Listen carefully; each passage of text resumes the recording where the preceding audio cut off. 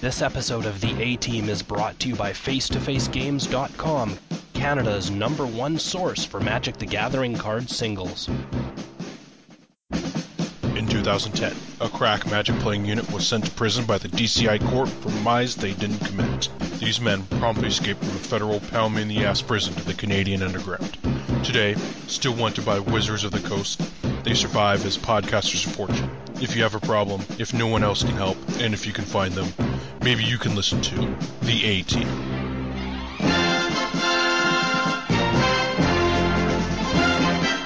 KYT. Anything that costs a shit ton of mana, you're just like, bang! And you're like, fuck. How does that go? Bang! Fuck! Jay Boosh. And that's like the hyper angle. I never want to play in another GP again. I never ever want to play in another GP. Jeremy. And you're the reason I play Magic today. I'm like, I died. I was like just melting on the inside like that. I have inspired this kid to play Magic. And Matt. So I'm having this conversation with this guy in Chile about my deck, and then I'm getting pizza from a guy in Canada. It's like, Magic is fucking weird.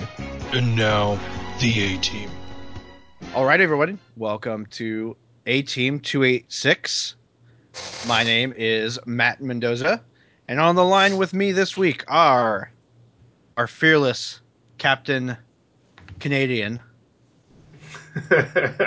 Captain Canadian, really. I love it. That's my new name. KYT. How's it going? Yeah. I'm glad to hear your voice, to be honest. I've missed you. Yeah. Well, it's better that I'm not sick. Yeah, you sound great. You sound great. At least for now, you sound great. Sweet. Well, that's good to know. Glad that you're back. It's kind of like, you sound great for now. Like, what does that mean? I don't know. Maybe he'll start coughing a lot later. Is he going to die? Are you afraid he's dying? I might be. He might. Are you dying? Like, that would be a big reveal. It'd probably be good for the show. And the from the field over there. That was so awful. Jeremy Schofield, how are you? I am. I'm a little hopped up right now. Okay. Yeah, I hurt my back last week, and everything was feeling good, and then yesterday it was shit, and work sucked because of it. And I mean, yesterday is just shit anyway because life is shit. It's all meaningless, and it's a wasteland. Yeah, that doesn't destroy a non-basic land. Yeah. So I went to the doctor today, and he gave me Percocets. Oh, so, that's nice. Yeah. Yeah, we're all kind of fuckered because I was sick last week, which is why I missed. Thanks for mentioning that, KYT. You guys just made it sound like I disappeared. You did. Yeah. Well, I was very sick. Back. I'm on Percocets. I'm here. Well, you can actually talk at a tolerable sound. All right. And and I was playing kickball the other day too, and completely kickball? I said kickball, and completely ate shit, and scraped everything, bruised my knee really bad. Yeah, so ate shit, we're like 65% of a podcast right now, I think. We don't have Jay to carry us. Jay to carry us. Not that he does much carrying anyway. No, well, not when he's not playing that much anymore. But this will be another short one. We are sans Kyle this week again as he continues his movement from one part of the Great North to another part of the Great North. Is he going north or south? He's just going west. Oh, he's going closer to Jeremy. He's leaving. Yeah, he's already in further Winnipeg. from me. Yeah, he's already there. Yeah, he's center now. Okay, yeah, Winnipeg. Yes. Somebody really enjoyed. I think it was Doug.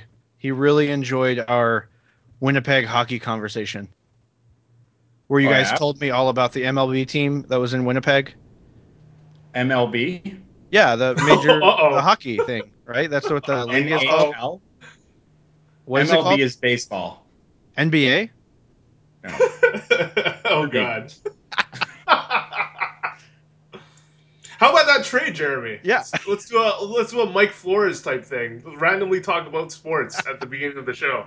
So fill me in. I have no idea what you're talking about. Although I heard some grumblings in the hockey world last week. Yeah, that affected both our cities, both our favorite Yeah, teams. Me and it's Jared. crazy. Like, think about like 3 massive blockbuster like news pieces for free agency, Okay. all happening within, I think they said 25 minutes. Like enough stuff that people could talk about it for a week. Like the talking heads in sports could talk about it in a week. Quite literally happening within 25 minutes of each other. Wow. So the biggest free agent guy ends up staying with his club, even though there was rumors of like galleons of gold being driven to the guy's house, like to get him on other teams.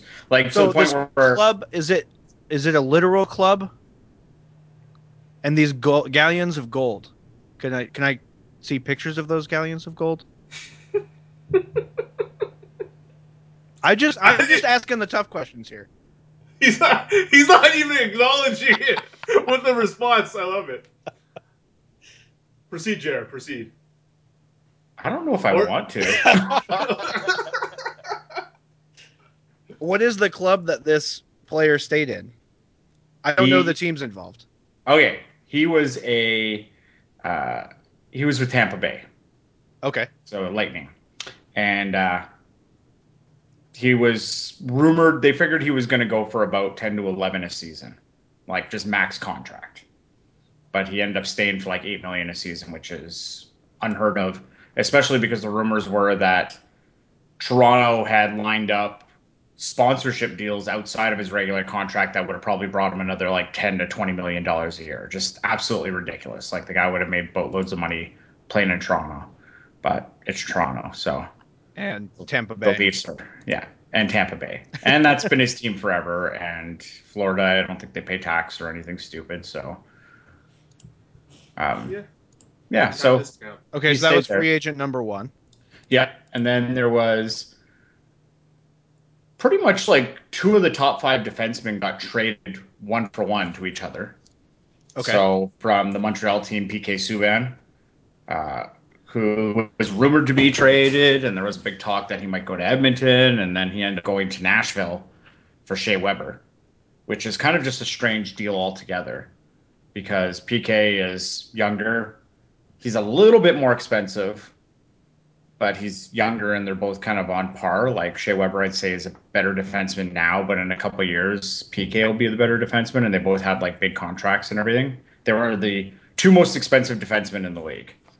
So they just kind of did a 1-for-1 trade, which kind of, I imagine, had the Montreal fans shaking their heads.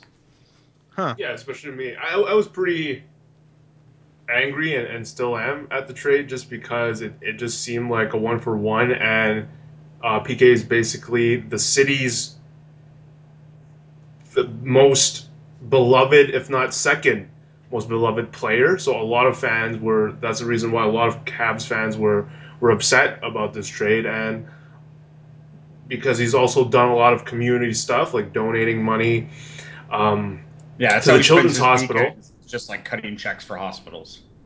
And yeah, that's why it was like a big shock, and it's all like we don't know as fans how big of a problem he was in the locker room, which is what I guess the why the rumor started, that he couldn't get along with his coach or stuff like that. So there's all this conflict that is hard to tell from an outsider's point of view, but by seeing the product on the ice and just on off and what he brings, what he means to the fans, it just didn't really make sense to us. So super, like my first jersey, Matt, that I have ever that I got last year was of him. So Okay.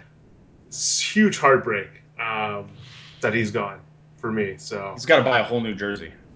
I gotta buy a whole fucking new jersey. Might buy a Subban jersey, a Nashville jersey, but There you go. yeah, just but like I haven't remembered this many important things. Not the fact that they just happened in a short period of time, but it's been a while that these big names get traded. And Jeremy, for his team, he lost trade away one of his best players. Well, probably the second best player, like as far as offensive production. Like the guy has been top 3 in the league in 5-on-5 scoring, and they traded him for a defenseman, but they didn't trade him for like a star defenseman. They traded him for a okay right-handed defenseman. But the tough part is that the team has had no defenseman. They've been stacked up front with all these young kids, but they have no defense whatsoever. So they've been like last place. I think they were third this year, third last. So they've just been doing terrible things, and they need to do better. And it's a shitty trade if you just go like this guy for this guy. Absolutely garbage. But they had to fill a need, and everybody knew that Buddy was available, and nobody was willing to cut them a break. Everybody was asking for gold and giving back silver. So it's one of those things where it's like a lot of people just keep looking at it and saying, it's you traded Tarmogoy for a fetch land or something like that. And it's like I'm glad that you put it in a Magic analogy. I like it. I would not have understood anything that you ever said. Yeah, without that Magic analogy. So the Tarmogoy for a fetch land thing, if you look at it just in a vacuum, it's terrible. Like the value's just not there. Like you lost a whole bunch of money on the deal. But it was one of those things that like Buddy's playing a deck and he can't get this fetch land anywhere else. You just can't go to the store and buy him. You can't whatever. A bunch of people got them, but they don't want to trade them because they're using them and they know that they can pluck a Tarmogoyf out of this guy because he's desperate for this land because he just can't win until he gets this land. Okay. So that's what kind of happened is that the Oilers got put into a really crappy position. And they had to give up that Goyf to get the land. They picked up a guy in free agency. They got since the other guy was gone, that Stamkos guy, the next kind of highest, the next best guy in free agency happened to be a left winger. That Hall was a left winger. That's the Oiler guy that they traded away. And Buddy was already has a good relationship with the general manager in Edmonton because they used to be on a previous team together. So it was pretty obvious that Lucic was going to sign in Edmonton just because there was some not advertisement, but it was reported that he was in town on the day before that Hall got traded in the city. So it's like the day before Hall got traded, Lucic is in town, gets toured, gets brought to the owner's house and all this kind of stuff. And then the next day Hall gets traded. And it's during a courting period, so they're not actually allowed to sign contracts, but they're allowed to kind of somewhat negotiate. So as soon as Hall got traded, you knew that like Lucic was coming to Edmonton because the only way that they could afford to trade away Hall is if they had, a really, really strong left winger to be filling his role coming back in free agency. So it's one of those things that the Oilers now are a better team, but in like 3 or 4 years, I don't know if they'll be a better team with what they've done. So I like that analogy, Jer. It also made me think of like Sealed, where you have to possibly cut a good card, but because you have to play enough lands. So it's sort of like that sort of issue. Yeah, like that's the thing is that if you look at it for player and you put them beside each other, the trade is they got fleeced. They got fleeced from anywhere they went. But if you look at it just from a straight trade, yeah, it's terrible. It's awful. But if you look at it from like, what is the team better for it? Yeah, the team's actually better for it. The team is better for that trade. And that's what he's got to do is he's got to do better because this team's been terrible for 10 years. And it's not getting any better if he just sits on these players. They've had all these number one picks. They always pick the best player available because that's what you do with number one picks. And the thought is always that you pick the best player available, and if you need to, that guy becomes an asset. And that's what they had to do is they had to make Hall into an asset. It's too bad because it would have been great if they could have got traded Everly for him or Ryan Nugent-Hopkins or any of these types of things. But that's the thing is that none of the other teams have to make that trade. Nobody's that desperate for an RNH or whatever. Like they need a Hall. If Hall is available, they need a Hall. They have to make that trade. They have to trade for Taylor Hall because he's just that good. And that's the one reason why Taylor Hall went is because that's the guy you can float out there and actually get people to bite on. But desperation is a stinky cologne. Yeah. Well, that's what they say, that the best part of negotiation, the best position to be is to be indifferent. If you're indifferent in a negotiation, you're going to win. Because if you're indifferent, it means that you don't need to make the trade at all. So the other guy's got to win you over. He's got to overcommit. So. Yeah. I mean, I'm thinking, I'm just trying to. Well, at least we're in Canada, so we know a bunch of our listeners actually know what the fuck we're talking about. But a bunch of What are you saying? Canada likes hockey? That's Yeah. racist. No, it's- a bunch of other Magic type analogies do come to mind for me about how like you do try to pick the best player available. Sort of how sometimes a lot of my friends like speculate on cards and they think they're getting value, but they have to remember that they have to do the trading part to cash in, and sometimes they're not trading at the value that they got the cards initially. So here for hockey, I feel like yes, you're getting the best player available and hoping you have to turn into assets, but you might have to trade them at the lower value based on needs that other teams may have, and that's where Edmonton found themselves, where they had to trade away an asset that other people weren't were in abundance of versus like a defenseman that a lot of people need, like a solid defenseman. But it's just a shame to me that the Oilers had all these years and they couldn't build like any defensive prospect to be good enough at this point. We're seeing a lot of promise in Darnell Nurse, but he's still super fucking young. So, yeah, hope it works out for you, Jer. Yeah, like that's where this Larson kid is going to be good because he's actually still developing.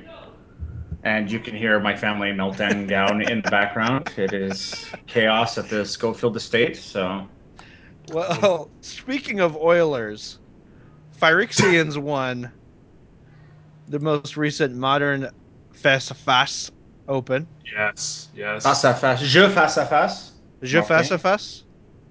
Yeah, do that for Martin. Martin told me je face à face. So yes, Dean McLaren is Sean McLaren's brother, right? No. No. Well, I know Sean McLaren has a brother, right? Yes, and that is Dean McLaren. Okay. Yeah. So Dean McLaren won, and he's not Sean McLaren's brother, or he is? Dean He McLaren is Sean McLaren's brother. Yeah, he is. I was just fucking you over. See, that's the thing is that I don't know if Mendoza is just dumb or just plain dumb. Right. Yes. Really Right. Now I'm confused. Now I'm confused too. Now I'm thrown off. A little bit from column A, a little bit from column B, really. I think that's good. He protects himself either way. So we can never call him out. Well, at the end of the day, he's still dumb. Like, if you're gonna pretend, then So I didn't know that Infect was gonna win this, and I'm curious to know. Haven't gotten a chance to message Dean or anything. How he liked his deck. well, he won, which is nice. But I can tell you that like Mike Lewis, the guy I went down with, was contacted by Dean to borrow a whole bunch of cards that Mike was playing because Mike was playing Control. It sounded like Dean actually wanted to play Jeskai Control. Okay, the whole Nahiri deck. To play the Nahiri deck, and I guess he had a whole bunch of stuff, or I don't know if it was the Nahiri deck or Mardu deck, but it sounded like he wanted to like borrow 16 cards that my buddy Mike was playing Nahiri Jeskai, and it sounded like there was 16 some odd cards that were in the deck. So I don't know if he was playing the Mardu version that's out there or what he was planning on playing, but he stuck with Infect, and Infect treated him well. Yeah, it looked like it was a good event for Infect, as 3 of the top 8 decks are the Poisonous Menace. And it also looks like it was, as who wrote this? It was Peter Schreier? That's how you pronounce his last name, correct? Yeah, that's correct. Yeah, it looked like Peter noted that the format's very aggressive. Suicide Zoo and Fish and Grixis Delver, which, Grixis Delver, this particular version was fairly tempo heavy with Nivmatic. It was more of the elemental deck where you have Delvers, Stormchaser Mage, Monastery Swift Spear, and Niv-Magus Elemental, along with a whole bunch of spells. So this was basically, it's a very shotgun format, it looks like, with Suicide Zoo, Infect, and then even Omen Shift, as you guys are calling it, is one of those decks that can be very aggressive with Prismatic Omen, basically going off as soon as turn 4 through turn 6 because of ramp and Prismatic Omen. So, like they were, Bosu's been playing that deck forever, that Prismatic Omen deck. So that's definitely, kind of a spice. Well, not necessarily spice, but like a deck that he's very, very familiar with, very comfortable with, has tuned the heck out of. So if you want to find a version of Scapeshift that has been played by somebody a lot and has been tuned a lot by a very, very strong player, like that's a good list to emulate. Cody Crosman, I haven't seen him play in a lot of Magic events, so it was really cool to see him top 8 with his suicide list there that he had. I don't think he's really got a lot of reps of it in. He might, but I just know that he hasn't been playing a lot of Magic these days, so it was really cool to see him turn up and do well. Yeah. It seemed like the Red Deer meta is very heavy on the kind of more on the Jund side of things and the Tron side of things. So there was a lot of decks that are around that. I know a lot of the builds that they had listed as kind of what do you call that, like homebrews or whatever like that, were also more like mid-rangey kind of Jund style decks. Yeah.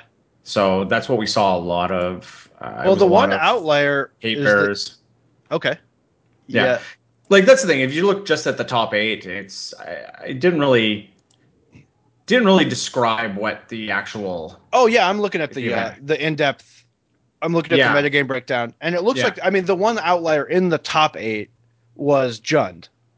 Yeah, and it was obviously with 17 players playing it, making up almost 10% of the field, a little 9% or whatever. It's definitely was the most played deck and deserves a spot in the top 8 because of that. But it's kind of funny that Nahiri Jeskai didn't place, or Abzan Coco didn't top 8 either, despite their prominence in the metagame. Which I keep hearing that Nahiri Jeskai is not actually that good. I've not played a lot of Modern lately, but I've heard that it's kind of simmering. I don't know. Like my buddy Mike, he was playing the Nahiri Jeskai deck. Okay. He went 5-0 and then lost 3 matches in a row, and he was just in mulligan hell and just a lot of close matches. I know in round 6 he was playing against Cody Crossman. And game 1, he got suicided pretty quick and just couldn't make things come together. He was having some mana troubles. He had done a mulligan. Game 2, Crosman puts himself to like 11 on turn 2 or something like that. And Mike had 2 Lightning Helix Bolt and a Snapcaster. So he just burnt him right out. It wasn't even a game. Just blew him to pieces. And then game 3, it sounded like it went like 3 or 4 turns. It went deep into the game. Like I think it was over 10 turns in the game, and I guess Mike was sitting on like a 16 outer and just couldn't make it happen for 3 or 4 turns. Okay. Well, Cody was just kind of putting together some stuff, and Mike was just having to hold himself back. So it was just like little things like that where he said, he just kind of ran into spots like that. He wasn't playing his best. He had some, just bad luck going along that way as well. So.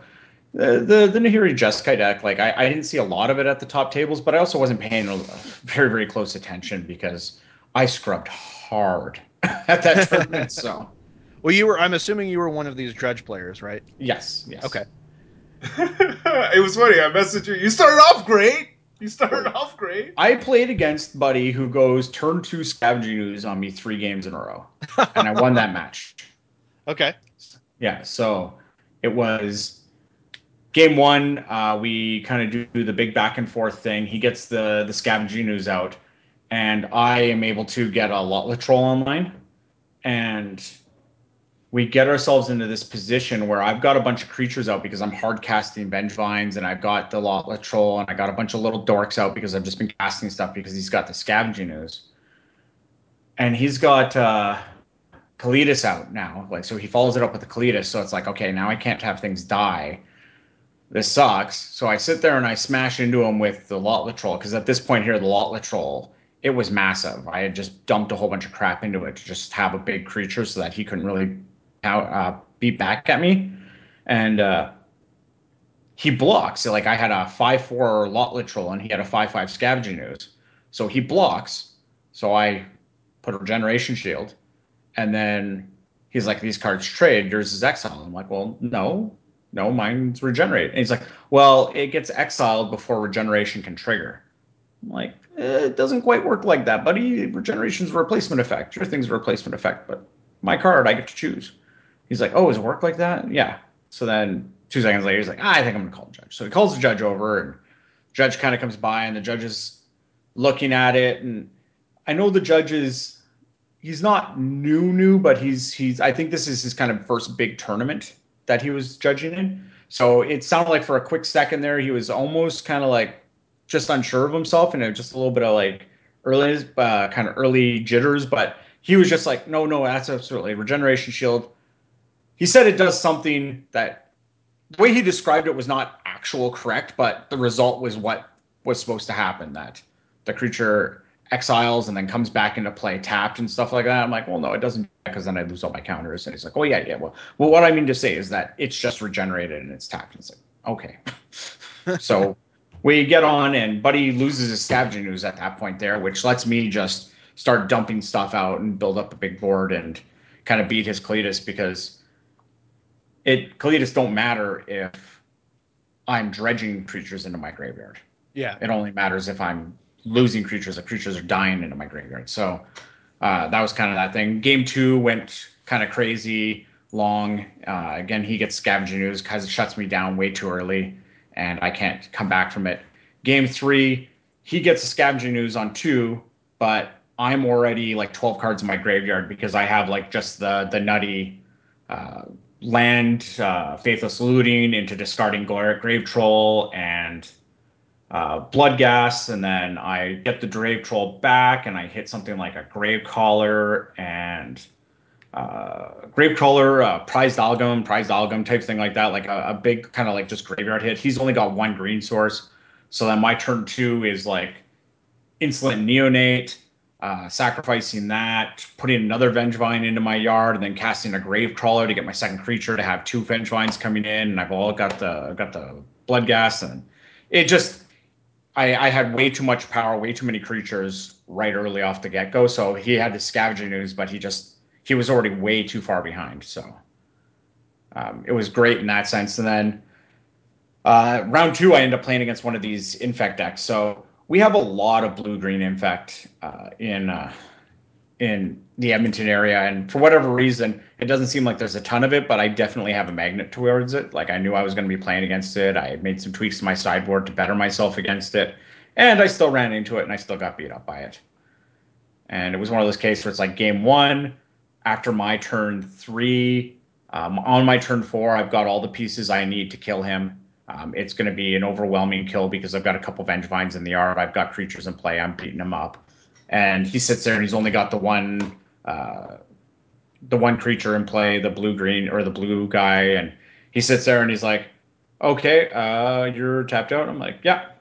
He's like, okay, the +4/+4 if it's his main phase, +4/+4. Yeah, Might of Old Corrosion, Mutagenic Growth, attack. I was just like, okay, that's game, and move on to the next one. And I keep a hand that has 2 lands, a Relentless Rat or a Rotting Rat, and a Dark Blast. And I Dark Blast the crap out of him. Like, that game goes like 9 turns, and I'm Dark Blasting, and he's like burning pump spells after combat because I'm not Dark Blasting until after combat. And then he gets a Pendelhaven out, and he's trying to play around everything, and I'm building up a board. And I have one turn where it's like, okay, because I'm beating him with the Rotting Rats. The Rotting Rats are actually getting damage in. And I get myself into a situation where it's like, I can't set up an Alpha Strike right now, but I do have the I do have a prized Alchemy in the yard, and I have a Gravecrawler in the yard. I have a Vengevine in the yard, but I don't have a second creature to cast. But it's like, if I cast this Gravecrawler and get the prized Alchemy out, I put him on a 2-turn clock. And I'm thinking, like, if I do that, then that gives me the best chance. But he's been drawing a bunch of cards, and it's like he's going to find the pump spells eventually. And he's got a Pendlehaven out now, so I can't get him with the Dark Blast anymore. So I'm sitting there, it's like, well, I think I got to build my clock up. So I eventually cast the Gravecrawler and get the Algam out. And he sits there and he comes back and he attacks me, and I'm able to kind of keep him, like, I live through the turn because he feels like he can't pull the trigger on any pump spells or anything like that. So I'm feeling pretty good. And then on my turn, I do another Scavenge or another Dredge, and I hit another Vengevine, or I hit 2 Vengevines and another Gravecrawler. So I'm like sitting there like, crap, like I could have had, the crazy turn this turn, but I don't have the creatures to make it work. So again, I'm stuck in that spot where I can't get my Vengevines out of my yard. So I attack with everything, and then he sits there, and next turn he just kills me. So it's like one of those things where it's like, okay, I could have done the turn 2 clock, but I really should have just realized that I just don't have the time for that. And I should have just left the stuff in the graveyard and just hope to get lucky and hit 2 Gravecrawlers so that I'd be able to bring back 2 Gravecrawlers and hopefully have a bunch of Vengevines to kind of push through 1 attack instead of trying to do, 2 attacks, 2 turns. And if I had, waited and pulling the trigger on that, I wouldn't have had the Algam, but I would have had all the Vengevine damage. And, it's just like a mistake in that spot there. And then third round, I played against like a white-green Coco deck. Okay. And Scavenger Ooze again. Scavenger Ooze just beats me up. He's playing chords. So he chords for Scavenger Ooze really early on off of a couple birds and stuff like that, and he's able to just start oozing me out. And it was one of those ones where it's like, if he gets an early ooze and I don't have the board, then it just doesn't matter too much. But he was playing, just like your standard like Archangel and Spike Feeder to make your army massive, and Collected Company and all kinds of stuff like that. So he just was able to drop a bunch of Kitchen Finks and made it really difficult for me to be able to pass through them. And yeah, just little stuff like that. So I end up being 1-2 at that spot there. I'm just miserable because I just got served hard. I lost to the deck that I know I can't beat, the blue green Infect deck, and I'm really upset about that. And then the white green deck, I just felt like I should have been able to do something against it. And I don't know if I just played against bad matchups or if I just was playing bad or my deck is just bad. So I was just in a really crappy mind state. So I sit there and I go and sign up for a Win-A-Box, figuring like, well, a good rebound event will make me feel better. Yeah, totally. Because that's a good plan. Yeah. And it's like, I'm going to play against a bunch of people who are doing just as bad as me. So I feel like I should be in a good spot there. Like, I know my deck really well. So I ended up playing against an Abzan Coco list, and Buddy just beats the living crap out of me. Like, it's not fair. It's hilarious, though, because we're playing our game 2. Game 1, he beats me up. Game 2, he's got the board all set up. He's got a Scavenging Ooze. He's all set up on it. He's doing all this stuff. But I've got... It's funny because, like, I sit there and he doesn't really know Dredge. So at one point, I play one of my Korean cards, and he's like, wow, I can read that, because I guess Buddy was Korean.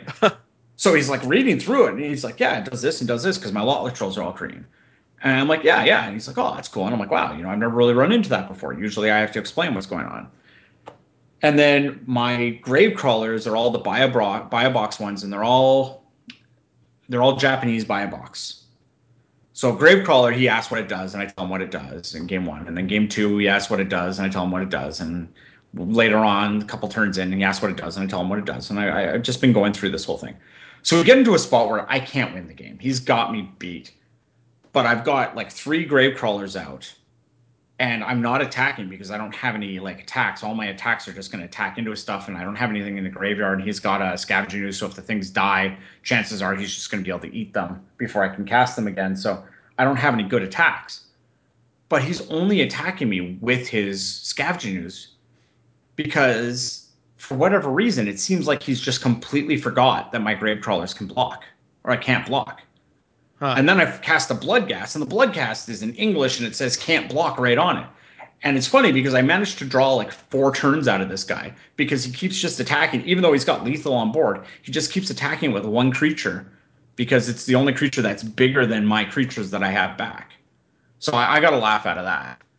And like one of the judges, one of the other players, Zach Turchansky, he comes by and he's like looking at me and looking at the board. And we're just sitting there kind of playing it out. And he beats me up and it's like, yeah, no blocks. And they're wondering, like, well, did you try selling it? Like, did you try and pick up the card and put it towards it to make it look like you were going to block? I'm like, no, I didn't need to sell it. I told him twice that game that the things couldn't block, but he just kept playing like they could. So, so I get smashed in the first round of the win a box, and I'm just like, I hate Magic. I hate everything.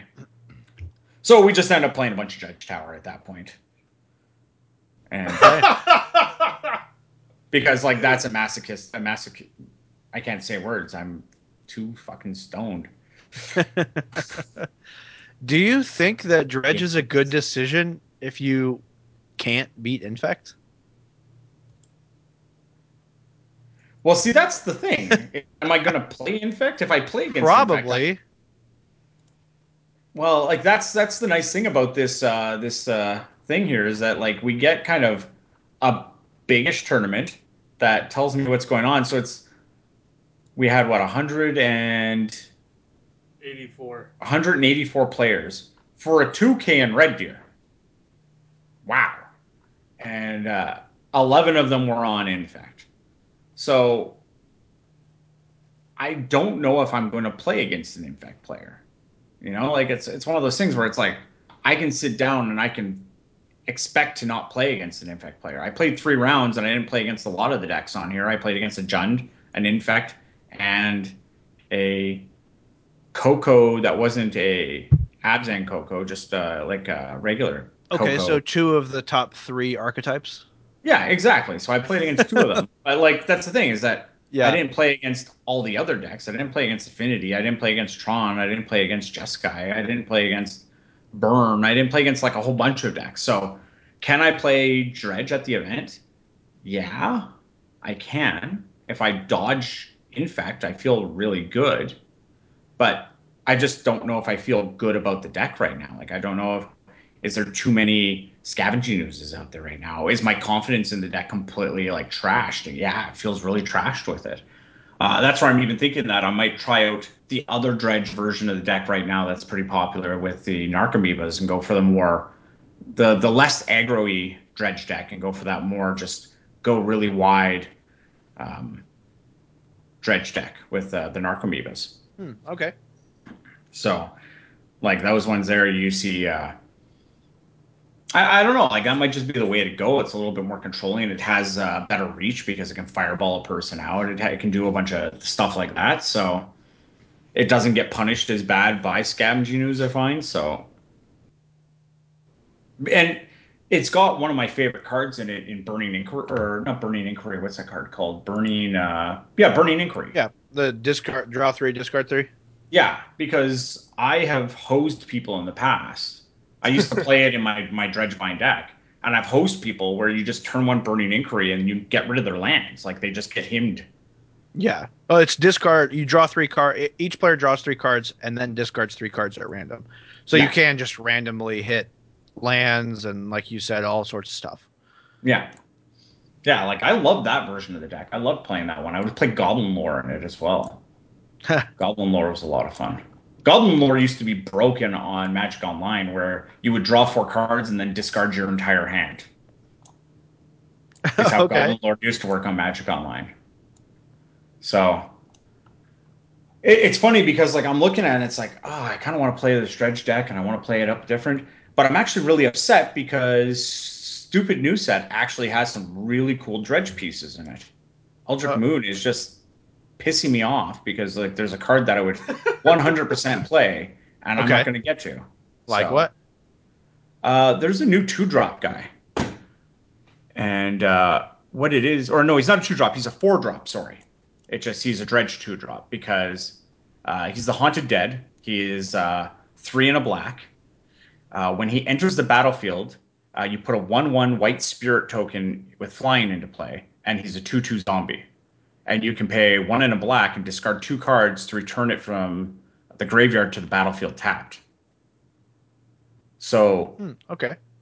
he's very similar to there's a blue guy, the scab, the 3/1 Stitchwing scab. scab.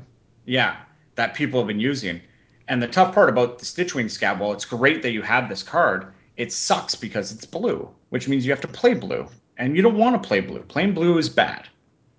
Okay. So being able to play Jund colors and having this Haunted Dead is really cool. It's fantastic for, again, like I look at this card, I'm like, wow, this card is excellent in my bad matchups. It's excellent for Infect, because being able to bring this creature back and getting that 1/1 white flyer to be able to block like a Inkmoth Nexus is huge.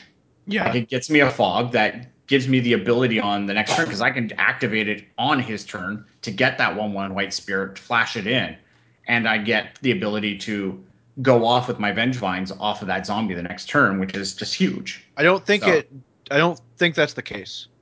Vengevine, I believe, is a cast trigger, correct? Yes, it is a cast trigger, but what I'm trying to say is that I'm getting a zombie from my graveyard to enable me to cast my grave crawlers. Oh, okay, that makes sense. Because that is one of the things that you need to do. So right now, my graveyard enabler, like if I don't have a zombie in play and I don't have a zombie in my hand, I'm counting on a couple different things to happen. One of them is I'm counting on a Bloodghast to come into play and drag a Prized Algorithm with it. So if that happens, then I'll have a zombie in the Prized Algorithm in play.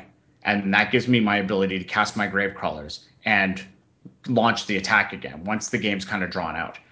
Why that plan is kind of iffy is because it's hard to get lands in Dredge unless you're playing Dakmor Salvage and you kind of fire off your one Dakmor Salvage because you don't want to play too many of them, or if you're doing your the card I'm playing right now, which is the new one that Drownyard Temple. Drownyard Temple. Yeah, so I have a Drownyard Temple.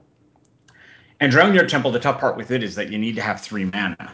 And 3 mana is still pretty hard. If you have 3 mana, you pretty much keep any hand that has 3 mana, because 3 mana is like a huge part of the Dredge game. Dredgevine game, at least. So you got that aspect. The other way that you can do it right now is that I'm using the Rotting Rats. So Rotting Rats, okay, I can unearth, and then I can cast Gravecrawlers behind it. So if I unearth it and cast 2 Gravecrawlers, I need to have 3 black sources and 4 mana total, which again is hard to do. So the other thing that you can do is if you have like 3 Gravecrawlers in the graveyard, then it's unearth, cast a Gravecrawler, and then hope that Gravecrawler makes it through. Or if you unearth, sometimes you get to drag a Prized Algorithm out. You know, like there's a few things that can come out of it. The thing I like about this Haunted Dead is like during their end step, I can bring the Haunted Dead back, have it in play, untap, and be able to go Gravecrawler, and do all that with 2 mana. And being able to do all that with 2 mana is huge, because you play a lot of games where you're on 2 mana. Yeah. Like Life from the Loam is not a good card in the deck, but it's a necessary card in the deck, because you need to sometimes.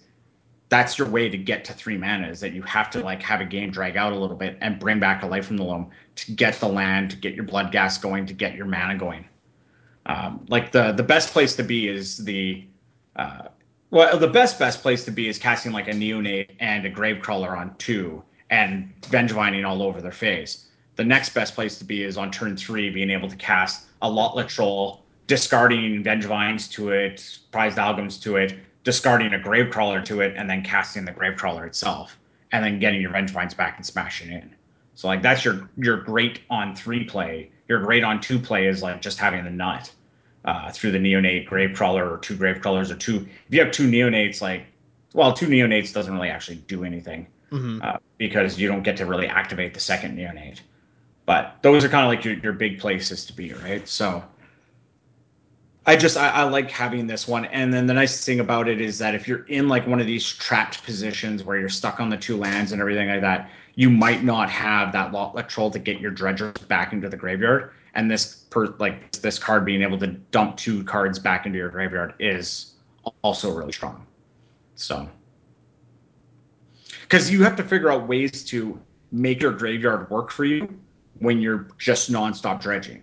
Yeah. Like once you have the Grave Trolls and the Stinkweed Imps in the graveyard, anytime that you actually draw a card off the top of your library is a real feel bad moment. You want to be able to work with your graveyard, and this card lets you work with your graveyard. So, yeah, I think Haunted Dead is like a really, really good card. I'm really looking forward to hopefully cracking some foil uncommons of it, like foil Korean versions of it. It's my want card from the new set. Cool. Do you see anything else in this set transitioning to Eldritch Moon? Do you see anything else that you're eyeing for modern implications? There's a part of me that wants to, again, in Dredge and Jund Dredge, Dredgevine, maybe trying to float one copy of United Resistance. Okay. So that is the one red sorcery with Escalate 1. And it is target player discards, it's 3 modes, and you can pay the Escalate to get more modes. But it's mode 1 is target player discards all cards in his or her hand, then draws that many cards. So again, that could be just like a massive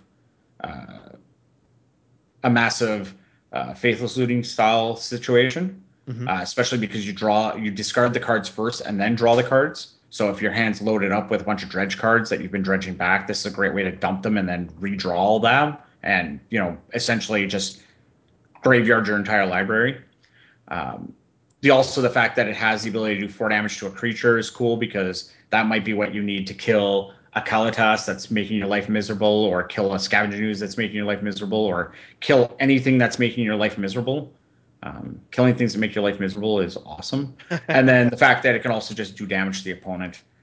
It might just be it's a little bit what of reach. you need.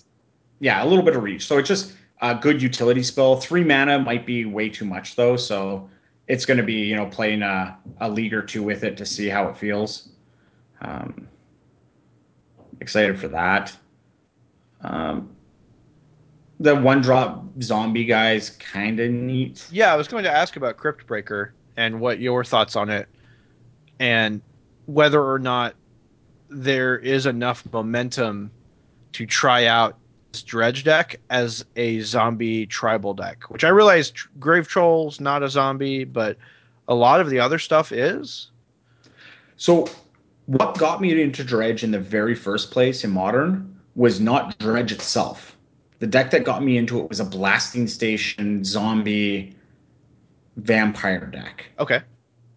And I absolutely loved it. Like, it was just Blasting Stations and Grave Crawlers and Geralf's Messengers and Bloodghasts and what else was being played in there? I think it's Karista Highborn or whatever, where you can pay mana to kind of do a drain effect. Yeah.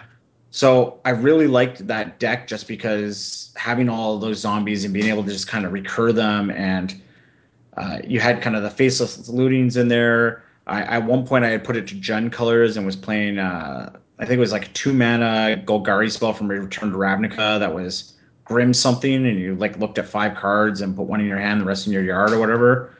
It was just really good. Yeah. So Cryptbreaker and something like that, like maybe that's enough, because you can be discarding these cards like your Prize Algums and all this kind of stuff to get your zombies in. You can bring them all back. It just, the tap 3 untap zombies you control to draw a card and you lose 1 life. I don't know if you're ever going to use that. Like, I don't know if that's what you want to be doing, but maybe in like some sort of drawn out game that can get you an advantage.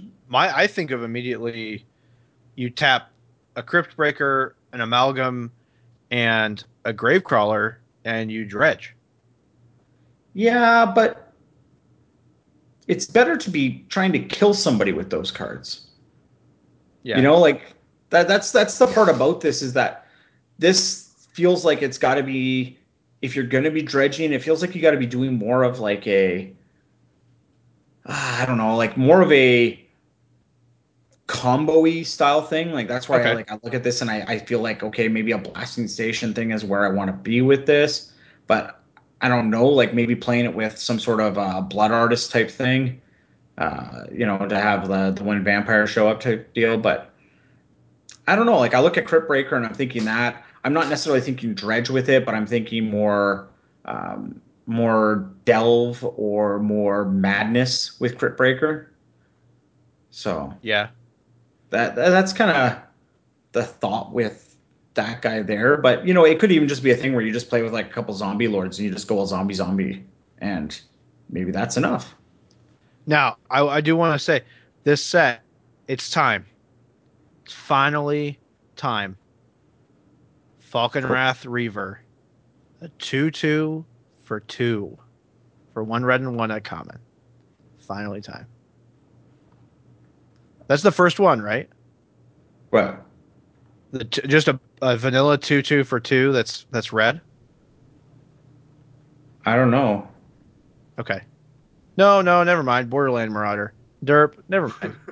Well, playing Magic a long time, you get used to like, oh, this red 2-drop has a drawback because it has 2 power. But I guess that hasn't been a thing for a long time, so I am really dumb sometimes.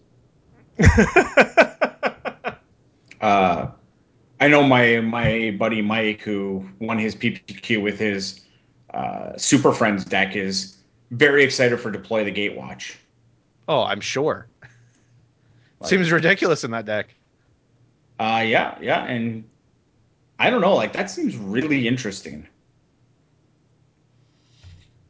I have to see it. Like 6 mana seems crazy, sorcery seems crazy, but you get 2 planeswalker, and 2 planeswalkers is pretty damn good.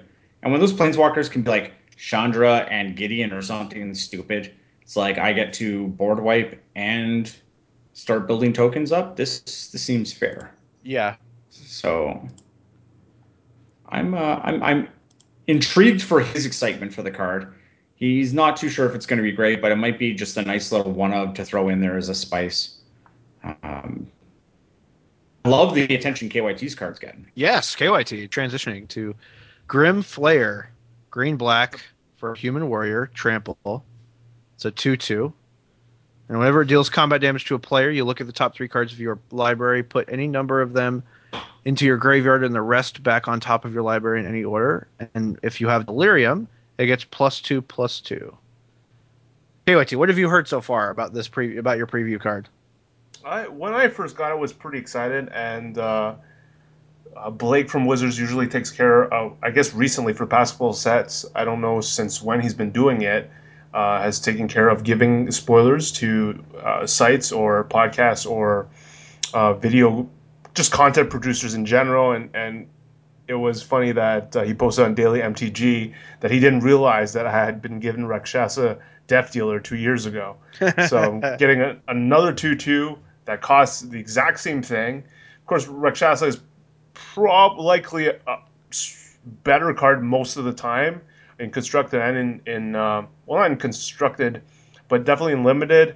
And it was a better standard deck, not deck card in a vacuum.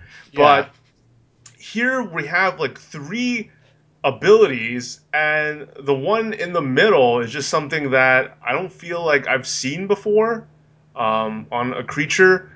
That you're not drawing a card, you're looking at 3, and you can reassemble, you can mill. You can reorder. It's like an index. He indexes. Yeah, and it's on a green and black card. It's kind of sweet. I'm excited about it because I think that I just imagine playing against a control deck where they're not going to have a Sylvan Advocate to block, so then you already can start card selecting, and that's very important against a control deck to make sure that you have a healthy stream of threats going against them. But what I've been hearing is, some competitive players thinking it's absolute trash, some thinking it has massive potential, and it's been blowing up on Reddit where I'm seeing both sides like being pretty enthusiastic about it either being shit or it being a potential bomb. I've talked to Hayne about it a bit, and he sees potential in Eternal formats where it's a lot easier to achieve Delirium with fetch lands. Yeah. So maybe it's a 4/4 more regularly for 2 mana, and at that point it can be really powerful, whereas it's a lot harder to hit Delirium in Standard, possibly. And again, people are constantly talking about Sylvan Advocates, like the ultimate blocker. and the fact that Sylvan Advocate is a popular card in the format right now. So it is challenging, and the fact that we haven't seen that much effective removal in Standard to go along with a turn 2 Grim Flare and a turn 3 removal spell attack. So I mentioned the article, Dromoka's Command would obviously be an awesome card if you can make the Abzan mana work. But then there's Liliana, that somehow its top 2 abilities really synergizes with Grimflare. The first one being -2/-1 to a target creature, and the second ability basically milling 2, if I'm just remembering correctly. Yeah. So that helps Grimflare become a 4/4, and also helps it attack its first ability if it needs to attack through a Sylvan Advocate early, because it makes the 2/3 into a 0/2. So, it seems like they were meant to be together in some sort of deck. So for me personally, I'm just excited because I think it's a card that just has so many angles, and if it sees play, I'm pretty excited about that. And the other thing that people are super passionate about is, why is this card a mythic? And I'm not sure I have a very strong opinion about that. They're going back to what Rosewater said, that mythics aren't supposed to be constructed playable or tournament staples. And then some people think that a 2/2 for 2 doesn't feel mythical. I don't know if you guys that definitely care more about flavor than me, because I don't care about it at all, really care about that. I don't care about it being flavorful. We have so many cards every set. It would be one of those things where it's if you're going to complain about a mythic not being flavorful, then you're literally going to complain every set. Because every set they have these types of mythics. Every set. It's one of those things where it's like you said, KYT, it's got an ability on it that you just haven't seen before. And that's what I think is mythic about him, is that he just does something that's really kind of unheard of. I think his ability is actually going to be way more powerful than it seems, because if this guy is doing damage, you're not going to have bad draws. It's going to be really hard for you to have bad draws. And if you're playing some sort of Delirium deck, which, that's where this card kind of goes a little bit crazy, and some of the other Delirium tools out there, this card's going to be a really big enabler. Casting this card on 2 and being able to get some damage in is going to be a big deal. So, yeah, I do think that I agree that it should not be a mythic, but what I wanted to actually force myself to do was look at another card and see if that card itself should have been a mythic, and I think they missed an opportunity to put Coax from the Blind Eternities, the Eldrazi Wish. Why isn't that a mythic? It's because I would hate myself if I open that card. That card is completely useless. True, but there's one. You just said it yourself. There's one in every set, and it's but we already have Mirrorwing Dragon. Yeah, and we got Mind's Dilation. We got a lot of. But Deploy the Gatewatch could be too. We got a lot of cards that could be just absolutely terrible at Mythic. Deploy the Gatewatch is a Mythic. Yeah, it is. So, or Bruna. Bruna is not a Mythic, but Gisela is. That's kind of Gisella's the ridiculous one. Yeah. Gisella's freaking Baneslayer Angel. Yeah. But she needs to be mythic, because you don't want to see her in draft. Yeah. That's true. Isn't the Hymn to Turok in this set? Yeah, there's a wannabe hymn, which again might be really strong with Grim Player. Yeah, I'm just not saying it on Mythic spoiler, but yeah, definitely. I think of Delirium for more Eternal formats, where in Modern, for example, if you can reliably hit it by turn 2 and then have access to a Hymn to Turok, that seems pretty sweet. Yeah, I think it might just be a lot of work. Well, you fetch, you Thought Scour, or you play you go very Chapin-esque and you play Mishra's Bauble and you play Thought Scour and you play fetch lands, and then maybe you even throw in some delve spells, which you have to be careful because you have to maneuver around both wanting to cast your delve spells and wanting to maintain delirium. But I think there's a lot of potential there. Yeah, it's just the question is what are you gaining from it, right? Like you want to be playing Goyfs because the delirium creatures out there just aren't strong enough. Yeah, Like, absolutely. even this guy here, like it's even this Grim Player that we got. If Grim Player is a 4/4, Tarmogoyf's going to be a 4/5. In any reality where Grim Player is a 4/4, Tarmogoyf's a 4/5. Yeah, but you can't play 8 Tarmogoyfs. No, but it's just one of those things where it's just like it's not as strong as the other card at 2. So does it become maybe Tarmogoyf 5? I don't know. Is it one of those spots there? Hymn to Torak is a great card, but is it worth all that work? I mean, you'd have to look at the shell, and maybe if the shells are... I mean, Grixis Delve, those Grixis Delve decks are already good. Yeah.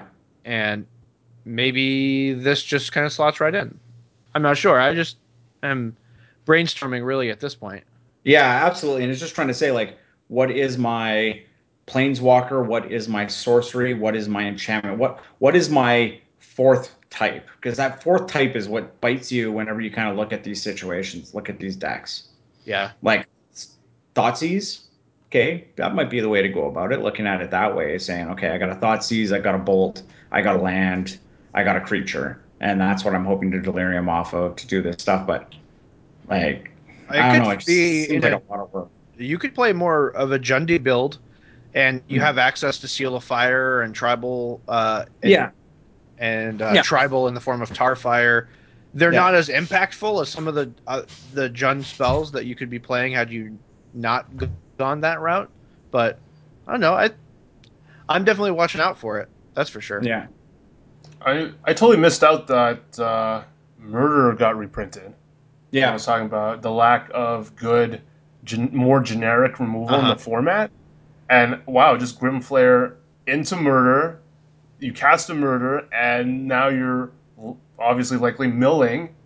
And it might be a 4/4 on turn 3 already. So, wow.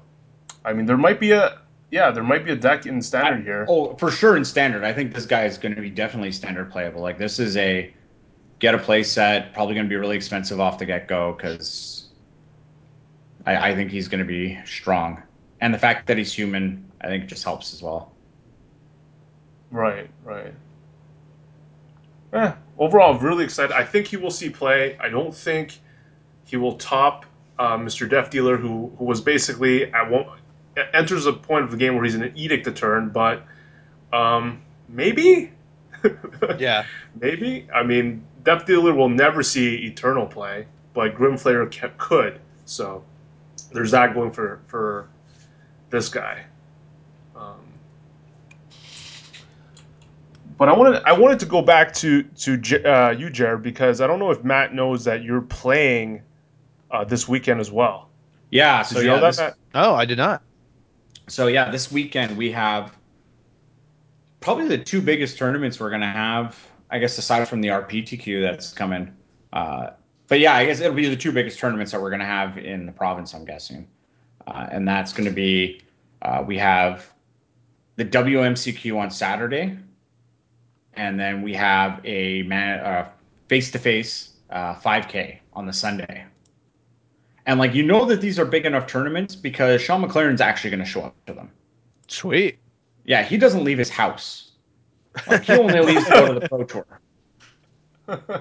Like, you could run a Friday night Magic on his front lawn, and he wouldn't show up.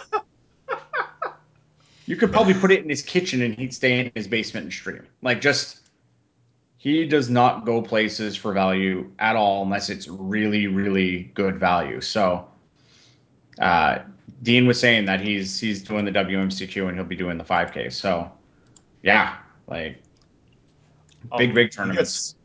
He gets to defend his title, and I think that's why the metagame breakdown that we were able to put together is so key, because I think a lot of players from Red Deer are going to the Edmonton one. Oh, And for sure. Yeah, WMCQ, we've already got over 100 people pre-regged. Everybody's going to be coming up for that. If anybody's traveling, it would make sense for them to stay for the 5K afterwards on the Sunday. Right. So, is it also modern? Yeah, they're both modern tournaments. Ooh, all right. So it's back-to-back modern. So that's where now I'm in this spot where it's like, Dredge, can I play it? Do I feel strong enough with it? You know, where am I at with it? Should I be playing something else? I built the random Zur deck that Ari Lax was playing on Star City, and I ran it through a league and I want to just turn it into Esper tokens because those are the good cards, and get rid of Zur and all the enchantments because those are the bad cards. And then I want to try out the Dredge deck with the bit more controlling style. I need to find a deck because I'm not feeling Dredgevine. Like, I don't know if I go back to my Dude Storm thing or just play something along those lines of like just a really crazy Gorilla Aggro style deck. Yeah, I'm at a loss right now. Like I'm shaken. okay. So I guess you're not considering Matt's deck, but I was actually there was one deck that you could play that you weren't thinking about. what's that? You could play Infect. It did just win. Oh, I don't want to. Matt, I was more curious about with you seeing the table, like the metagame. How do you think your deck fares in that specific type of field? Fine.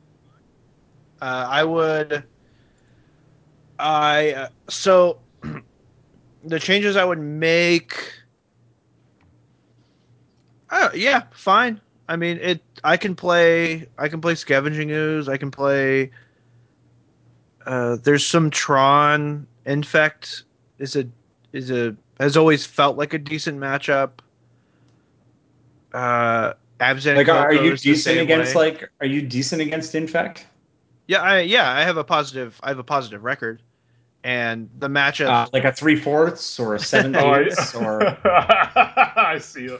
Yeah, it feels generally fine because Infect, for example, relies on having a lot of green mana, and I can attack them on two axes. I can attack their mana base, which is effective, and I can also attack their creatures. Granted, you get into kind of situations where sometimes your cards don't exactly match up with particular draws that they have, and you have to kind of deal with that sort of ramification. But yeah, there's been matchups that have gone very well for me, and then there's been matchups where I've shit the bed and my deck just draws very poorly. But it's felt generally good. Abs and Coco is the same thing, but I'm not going to rehash that whole thing. Nahiri, Jeskai, those decks. Eric Froelich told me that he felt like the Remand decks were buys, basically, is what he said. I hadn't picked his brain really to find out, but it feels very strong because basically there are games where they can get you into a position where they can remand something and then remand another thing and then play a Nahiri before you have the opportunity to play any pressure on it. Their deck, however, those games have to go like that in order for them to have a strong game against you because they have to resolve a Nahiri, which means they tap out, and usually I have something really powerful to do while they're tapped out, or I can just play a Stormbreath Dragon or like another creature that can threaten it. And I was really worried about it, but the creatures in our deck are fairly resilient against Nahiri. When you look at Thrun, Stormbreath Dragon, even like we play Primal Command, whereas other players don't. But Primal Command, one of its modes is put Nahiri on top and then go get a Stormbreath Dragon to basically just completely threaten that line. As well as Kitchen Finks is pretty good against Nahiri. So, and then Jund, it's the same way. They rely on a very, very mana intense mana base. They can get on top of you with Tarmogoyf and things like that, and basically get out of the gates before you have an opportunity to really deploy your stuff. But most of the games, it basically they will play like a threat and like a Tarmogoyf, and then you basically shut them out the rest of their late game, and their one Tarmogoyf isn't enough to get there, despite the fact that they have to be they can't play the beatdown. But it's kind of a weird give and take with that matchup because they have to be aggressive, but you can be more aggressive and just go over the top of them. So it's definitely like not an easy matchup, but it's favorable. It feels like Tron. I don't think I really need to go into much detail about the Tron matchup and how good it is. Affinity is 50-50, 60-40 them. We have a lot of stuff. We give up a lot of game ones, but then we have a lot of stuff to deploy in games 2 and 3. Burn, it depends on how they play. If they're super careful with Skullcracks, and if they're a really good Burn player, it's a challenging matchup. However, if they're not very good and they rely more on their creatures, we play more of a mid-range game, which basically it turns on all of our creature, like our blocking and things like that. Yeah. And a lot of the other matchups, Boggles, Aggro, Suicide Zoo, like Suicide Zoo is challenging.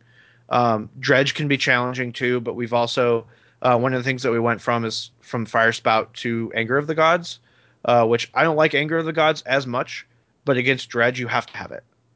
Yeah, that's one of the things I like about Dredge is that people are getting away from Anger of the Gods right now. Like a lot of the Jeskai decks are not playing it. Okay. Which is huge. Yeah, we just determined that the bonfires plus Fire Spout were still not enough against the Dredge decks. So we needed bonfires plus anger or something along those lines to really kind of get a foothold in that matchup. Yeah, like if I'm playing against your deck, the thing I'm afraid is that you're going to get like a Stormbreath Dragon or a bigger creature and then kill all my little creatures and be able to outrace me. Yeah. I also play Scoozes, and we're playing now one Scooz in main, one Scooz in the board because of all this stuff. And but I feel good about it. So that's where I would feel confident playing a tournament with my deck, especially knowing it just as well as I do. I feel like I'd be better positioned than other people who just kind of pick it up, but interesting. Yeah. But what about Jeskai Ascendancy? Ascendancy? I've never liked it. I know people played it, and like good players in our area have played it. Mm-hmm. But it's never come across to me as a deck that you play in a larger, more serious event. I have come across it in 35-person IQs and stuff like that. But I would be hesitant to play it, especially if you're running into more graveyard hate, because you still have to play Fate Stitcher. Is a pretty crucial part of your strategy. Yeah. Yeah, no, that's probably not the place to be. I'm just trying to think of like decks that I already looked at Restore Balance. It's not a good place yet. Yeah. No. Maybe Living Death. I don't know. Yeah, that's one thing that I don't know what is in this other category, but he delineates even the known archetypes with one representative. Yeah. And I'm really surprised that Living End didn't make an appearance. That Affinity, despite its fifth place popular, fifth or sixth? That's the sixth most popular archetype. Did not crack the top 8. It usually is up there. What else? Yeah, Restore Balance has no representatives. Yeah, Modern is in an interesting spot right now, I think. Yeah. An exciting spot. For sure. Are you excited? I'm excited. You should be excited. Yeah. Feel the excitement. You could also play Burn. I could. I really like Burn. I haven't really done much burn, so burn might be a thing. It's kind of fun. I mean, I've played it before, and I picked it up at one of our local events because I showed up to a modern tournament without a deck, and they needed 8 to fire or 6 to fire, and so I just jumped in to make the tournament happen. And somebody handed me Burn, and I 3-0 6-1'd that event, and yeah, it's partial experience and then partially understanding, being conservative and playing around things and deflecting palming somebody's infect attack for 8. That was pretty sweet. Yeah, KYT, what would you play? Would you pick up Boggles? Man, I've Boggles and Infect have been the two decks that I'm most comfortable with, and so I would just, if Infect seems to have had some amount of success, I would play Infect. Now I've always played the one with black because I felt like I needed, but maybe we're gravitating towards a format where I don't think I might be facing as much spot removal. The reason I always play with black because I wanted to up my infect creature count, but now it seems like it's blue green the de facto choice, and we're not seeing any bug at all. So I'd be most comfortable playing infect heading into this weekend if I had to Okay. fly in and come play these two events. One thing I would petition for is that in this top 8, this Grixis Delver deck, that they call it the Grixis Delver deck, I would like to petition for it being renamed to Grixis Prowess. Because Grixis Delver, to me, is a different deck from this deck. You tell the world. So, yeah. That's going to be my controversial position for this podcast. So much controversy. Because the other more traditional one plays like Snapcaster Mage and stuff. It doesn't play Bump in the Night. It doesn't play Right. the 4 Gut Shot. It plays more... it sometimes plays Young Pyromancer. And yeah, it's definitely not all in on this Storm Chaser Mage, Swift Spear, Niv Magus Elemental kind of stuff. Yeah, I think you definitely have a point here. And them being called different things because they are significantly different. Yeah. Yeah, so 286, it looks like it's a good time to wrap up.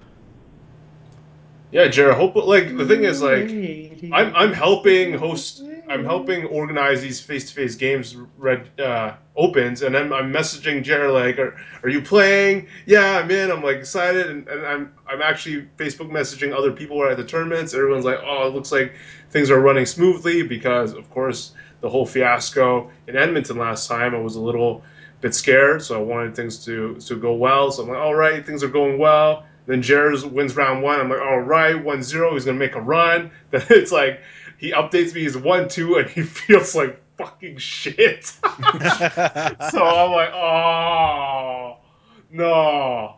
Yeah, it was But bad. It was bad. outside of that, from what I've heard, no complaints at all. And Yeah. I was happy about that. We had to... There were a bunch of funky things that I had to work around, but because originally we had registration closed on a Thursday. That's just due to making sure that we have a day to make sure all that registration info goes to the head judge on time. So we want to give ourselves some breathing room. But we left it open until Friday at midnight, so I had to stay up and then send that over. But then I really wanted to make sure that the head judge got that correctly, so that people who were registered when I reopen, we're going to be in the tournament, so I was a bit stressed about that. So things turned out great. 184, second biggest open, face-to-face games open. And to me, it's just the biggest because Toronto is just always going to get a massive crowd. So to get such a huge showing in Alberta, that, okay, we kind of knew based on our fiasco from Edmonton that a lot of people show up for these, but it's just really awesome to see that there's such a strong for a fucking 2K in Red Deer. Yeah, I a mean, 2K in Red Deer, you got all those people. yeah, so it's like what? So we're expecting more in the 5K, but maybe not, just because it's a Sunday and we don't Oh, know no. if people are committed to one day. So Yeah. I think that you're like we're getting to the point where for the WMCQ, they're now advertising that it has a 250 person cap. Like they weren't Whoa. talking about caps at all, but now they're actually advertising like because the way that he always calculates what his attendance is going to be, the way that he's trending now, he's like, geez, like I might actually cap out. I might hit my cap. He had to go to Wizards and beg them to get enough promos because originally they only sent him 150. And they told him, oh, yeah, you won't get past that because Vancouver only got so many, like only got 100 and something. And he's like, yeah, no, we're going to blow that number out of the water. So they were like, oh, well, maybe start tracking things because we're not quite sure. And he's been tracking things. And yeah, they've been doing really good. So. Whoa. I think Alberta has well from the outside world has been underrated in terms of its Magic popularity. Yeah, we have a lot of Magic players. It's significantly underrated. I don't think anyone would say that we would have 184 for a 2K in Red Deer. I think that's just you're not getting these numbers in Montreal. So yeah, there's just an insane amount of players that were willing to travel, like whether it's from Edmonton, Calgary, uh, all the way to Red Deer to play a 2K top level, like well organized event. So you know, I think it's an awesome place to be a Magic player because more people should host more tournaments because there is a fucking demand, and our event proved that. So yeah, no, it's really the case excited. that Warp, the chain of stores that I usually go to, they did a 1.5K, and they had a good turnout for that. So yeah, there's people out there playing. People want to play Magic. Alrighty. So good luck, Jer. Good Yeah. luck. And make us proud. You can join Jacob Wilson and possibly Alex Hayne on the team. Don't scrub out of this one, bro. Yeah, we don't want no scrubs. And then in addition to that, don't tilt off and go play a tilt event. Win a Tilt. box and Yeah. then lose. Hey, sometimes a guy needs a tilt sandwich. Yeah. Yeah. All All right. right. We'll see you guys next week. See you on the flip side. I love you all. Bye.